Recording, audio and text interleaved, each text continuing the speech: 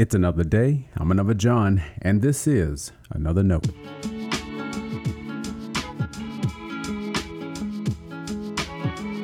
Today's edition of Another Note is titled Dying to Live.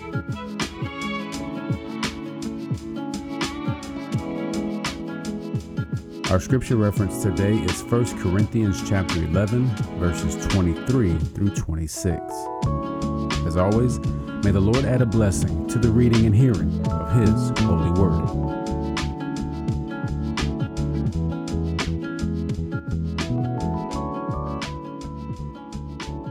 For I received from the Lord what I also handed on to you, that the Lord Jesus, on the night when he was betrayed, took a loaf of bread, and when he had given thanks, he broke it and said, "This is my body that is for you.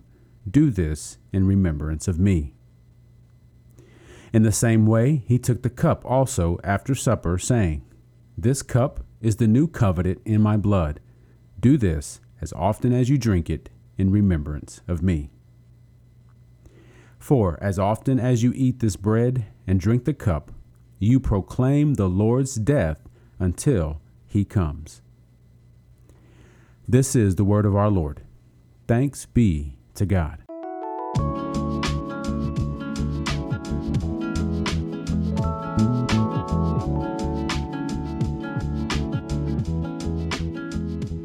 Death means to separate, but in Christ, it cannot. The supposed finality of dying draws life to an end, and yet it begins a new living.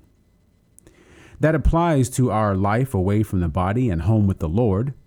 It also says something about the days we live on earth. After all, eternal life doesn't begin at our death date. If it did, it wouldn't be eternal. Rather, eternal life includes today and all your yesterdays. In Christ, we have faith enough to die to ourselves so that we no longer live, but Christ lives in us. What a paradox. We live by dying. Do we emphasize that enough? I'm not sure all the your best life attitudes and coaching make room for that. Those talk much about filling, not emptying yourself. No, I don't mean to suggest life must be boring or dismal. If you know me, you know better. But we do need to be comfortable with talking about dying. Again, related both to this life and the life to come. I know we Easter people celebrate the empty tomb. We also recognize death as a part of that story. There's no getting away from it. How do we have a tomb at all if we don't have a cross? Part of our worship proclaims the death of Jesus. That's according to the Apostle Paul. Speaking of the Lord's Supper, he said so to a divided Corinthian congregation. There was no commending their practice of the Lord's Supper. To best understand Paul's alarm, most of us have to remove the rituals we know. Christians didn't attend a worship service. They gathered to break bread. When they did, this paradox of life and death bejeweled their fellowship.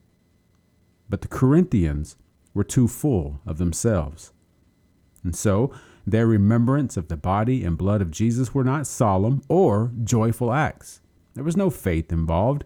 Instead, they were like any other gathering where people did not seek to include others. If someone else goes away hungry, what's that to a full person?